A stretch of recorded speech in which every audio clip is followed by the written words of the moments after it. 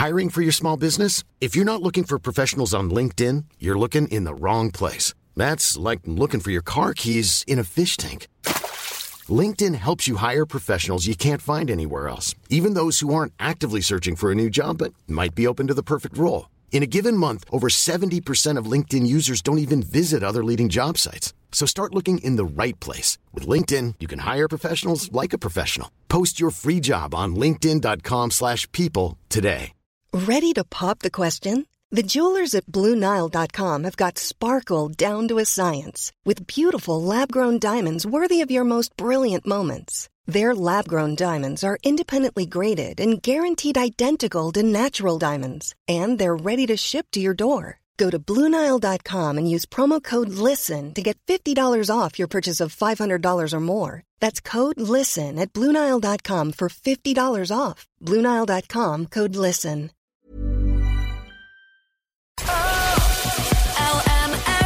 The 11 to 1 show. Mary Lavin was a pioneering female short story writer and novelist from Bective, County Meath. She's one of Ireland's greatest writers, boldly tackling feminist issues and concerns in her work at a time when the Catholic Church was a domineering force in Irish society. Beginning this week, Blood in the Alley Theatre Company is introducing their groundbreaking production entitled Bringing Mary Lavin to Life in the Middle of the Fields. It's touring Dublin, Cork and Meath, and I'm delighted now to be joined on the line by one of Mary Lavin's relatives. She's a talented writer in her own right, author of 4 novels, the latest entitled The Home Scar. Granddaughter of Mary Lavin, Kathleen Mahon, is on the line with me now. How are you getting on, Kathleen? I'm great, thank you. I'm delighted to join you for this, to talk about this amazing production. Yeah, great to have you. Now, we had this conversation on the show the other day because apparently Granny is now dying out, right? It's all Nanas and Nonies and all these other names for grandparents. But I'm curious, what did you call Mary? Did you call her Granny or Nana? Oh, Lord, no. We would never have been allowed to call her Granny. It was kind of a joke. She was strictly grandmother. She was a woman who had notions, you know, as a girl who was born as the daughter of the estate manager in Bective House. I mean, that was not their house. They were hired to run. Her father was hired to run the place. Yeah, but she did have notions, and Granny would never have been allowed. We were told to call her grandmother. But she had a sense of fun as well, so we were allowed to abbreviate that to Mud. Grandmud or Mud. So actually the family name for her was Mud, which it kind of shows everything about her personality. She was unconventional, but she was fun. And, you know, things were the way she wanted them to be. She was quite particular. Yeah, and you know, it's funny because, like, I would have had my two grandparents. One of them was definitely like Granny, like, do you know what I mean? Like, she meant business. She was Granny, and the other one was Nana, like, you know what I mean? So I can totally get where I'm exactly the same. I had a Nana who made pavlovas and gave us a fiver, or actually a 10 silk cut purple. Oh, wow. But grandmother, as she's known, or Mud, was not that kind of granny. You know, there was no cake making. Which is not to say she wasn't warm. I mean, she was a fantastically warm grandmother. She was the kind of grandmother you can climb into her bed if you have a nightmare. And, you know, what I find amazing as a child is I don't really remember her work being a big thing. Yeah. So it was there in the house. I do remember her writing on a wooden board in bed.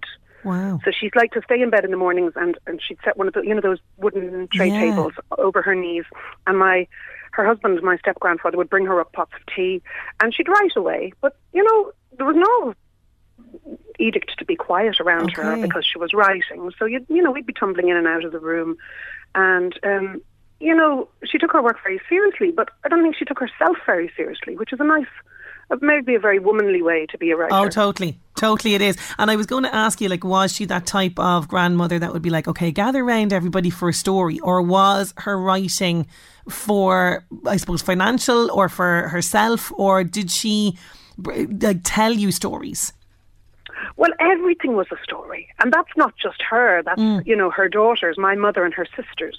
And so when I get asked about, you know, writing, going down through the family, because my cousin Alice is a novelist as well. Of course, yeah. My aunt Liz was a poet.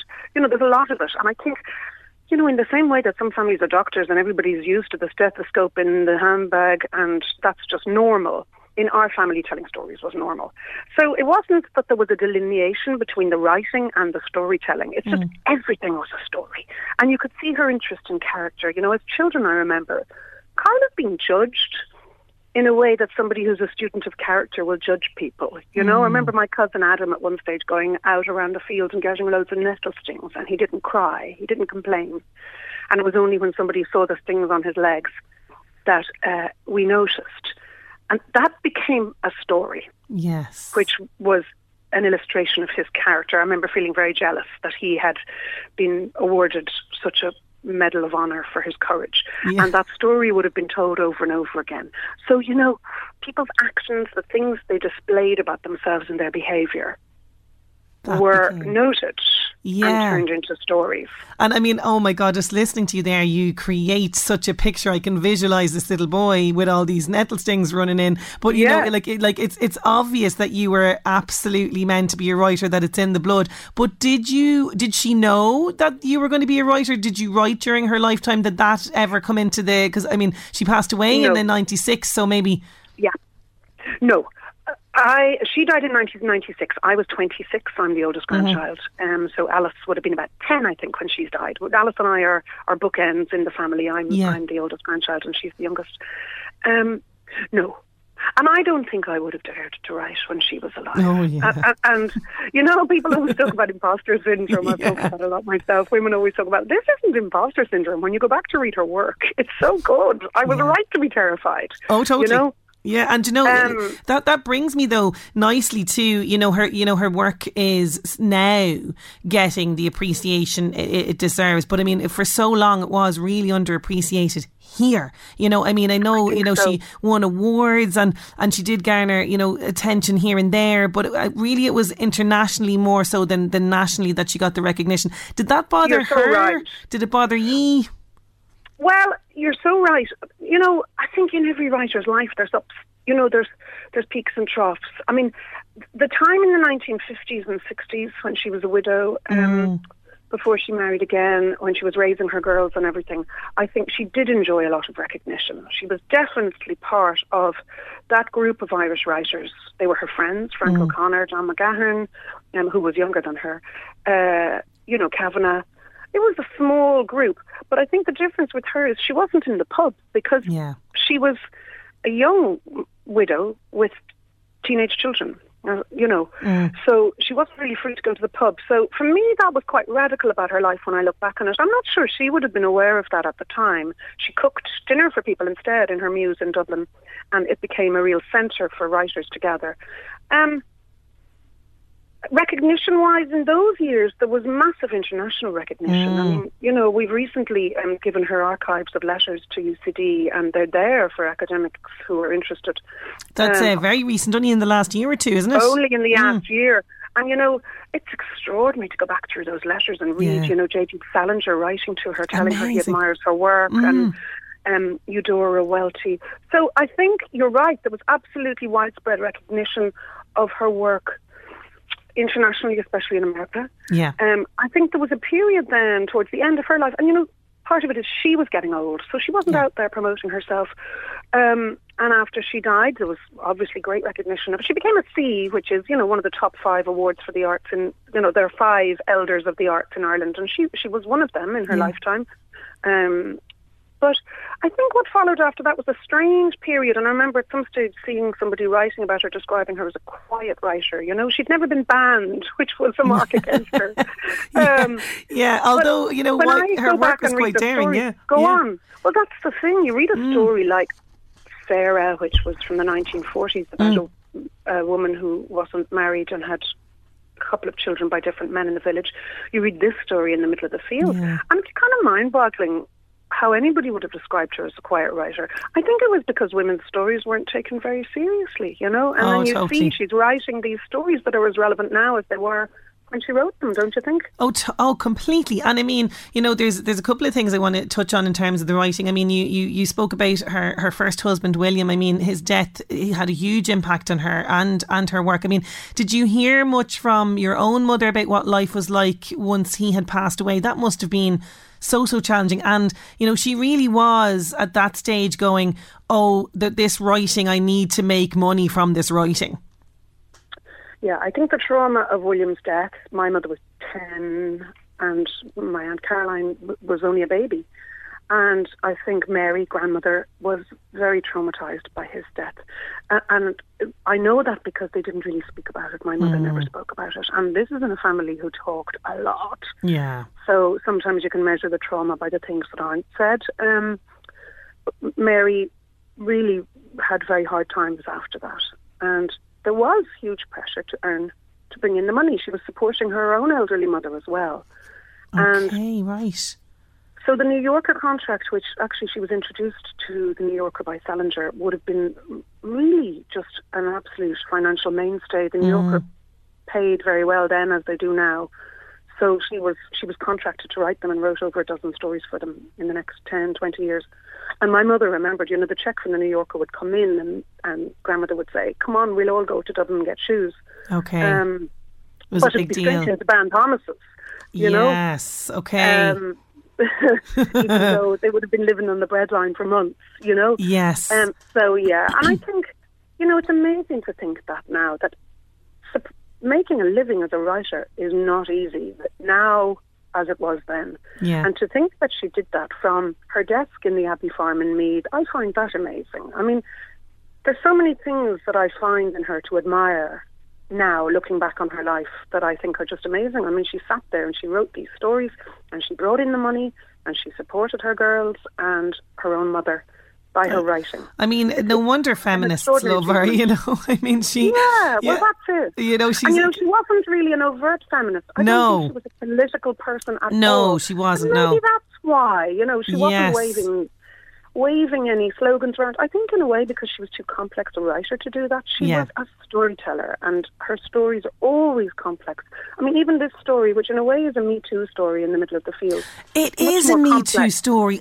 Do you know, now that you say that, the penny totally has dropped with regards to that. And, you know, this is, I should mention, this is reimagined in a brilliant production by Blood in the Alley Theatre. It's touring. It's beginning the tour this week, Dublin, Cork and Meath. But it's pretty true to the story. It's pretty much word for word, isn't it? It is word for word. Okay. It's an amazing thing Joan Sheehy has done with this story, because she has taken Mary Lavin's words, not just the dialogue, but also the author's narrative. And it's performed word for word. It's only an hour long. Which, you know, I'm sometimes terrified of theatrical productions that are very long, so it's worth telling people, don't be scared, it's only an hour. And it's just beautiful. And Cathy Rose O'Brien, who plays the character of Vera, which really is Mary Lavin, the widow on her own in the house in the middle of the fields, who's frightened at night. I mean, it's such an evocative story. Oh, it's such an evocative story. I remember seeing this in Ballinter House, and it was really, really small room, very kind of small audience a couple of years ago, and it's claustrophobic, it's evocative, it's so tense, but then there's this like surge of passion, like there's so much going on. And this is why Mary Lavin is so important, because she not only created strong female characters, but she dared to write about female sexuality and the complexities that arise within all of that, because as you rightly say, this is totally a Me Too story as well. Well, that's exactly it. And I think complexity is the word you use there, and it's key. You know, I mean, this story is actually like a play. You know, it all takes place within a small space of this doorway and hallway with the fields around and the dark falling. And she's nervous, and this farmer calls to the door, and he's supposed to top the grass for her the next day. Yeah. But he's coming to tell her he can't. And, you know, every woman has been in that situation. You open the door, it's late at night. Her hair is down, so she feels kind of exposed, and she's in her nightdress and she's in her robe.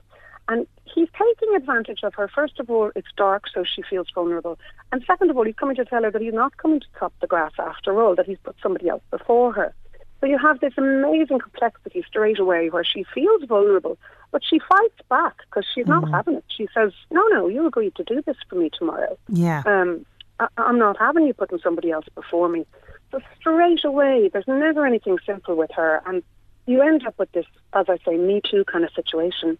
Yeah. But then she moves beyond it. So always with her, I think, she goes somewhere that you're not expecting. Oh, she does. She does. And that's the beauty of, like you say, it's such a simple story in some ways, in the sense that there's this guy, he comes to the door, he's promised her something, he's now going back on the promise, but it's everything that's always as well untold that goes between them, which is so fascinating about this piece. I mean, no wonder they've chosen this particular work to explore, absolutely. And the tour is going to arrive rightfully back in County Meath, which of course Mary has such huge connections to. Did she spend most of the rest of her life in Meath, Kathleen? Yes. She was born in Bective House, as I say, and then when she got married in around 1942, I think, she built her own house on 100 acres that I think she was gifted by her father on the edge of Bective House.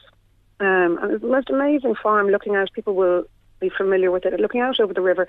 Bective Abbey was actually on the 100 acres. Right. So she owned that site. She ended up giving it to the OPW because she was worried about maintaining it. Yeah. But it's a beautiful site, and this is where the story is set.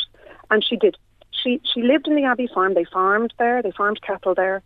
But she always had a mews in Dublin, which she bought when the girls were going to school and college. And she kind of came up and down to Dublin a lot. But Bective was her home always. And a lot of the stories are set in Bective.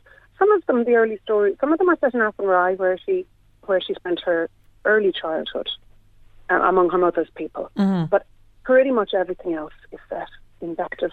Yeah. And some in Dublin, the widow stories. So her work is hugely autobiographical. Oh, hugely, absolutely. And how do you think she would feel now about this great celebration and appreciation of her work? Like, how would she feel about seeing a production like this being brought to the stage?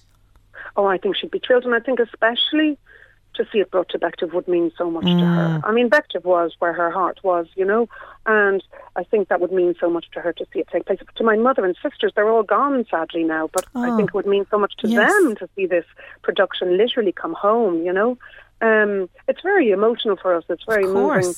And we're all going to go and see it, my cousins and I, and it's just an amazing development that this is going to be staged right looking over the Boyne there at Bective Bridge. Oh, it really is. And, I'm excited to see it myself. Kathleen, I could talk to you all day about this incredible woman. I really could. Thank you so much. Maybe we'll do it again. There's plenty more to say. But you're so good to have me on to talk about her. And I know there's huge interest still in her out there, which is fantastic. nearly 30 years after her death, which is just marvellous. It really is, and long may that continue. Thank you so much, Kathleen, for joining me today. Tickets are available for this. It is called In the Middle of the Fields, Bringing Mary Lavin to Life, and it's available via Eventbrite. So it's touring at the moment in West Cork as part of the Fit Up Festival, and then it's going to Dublin's Richmond Barracks from July 18th to the 29th, finally coming back to her home place in Bective Meath from August 1st to the 5th. So you can get the tickets eventbrite.ie, Bringing Mary Lavin to Life in the Middle of the Fields. That's where you can search there when you go into Eventbrite, and it's going to be one of those kind of fantastic productions, and as Kathleen says there, at home in County Meath, overlooking that fantastic landscape. Absolutely brilliant. The 11 to 1 show.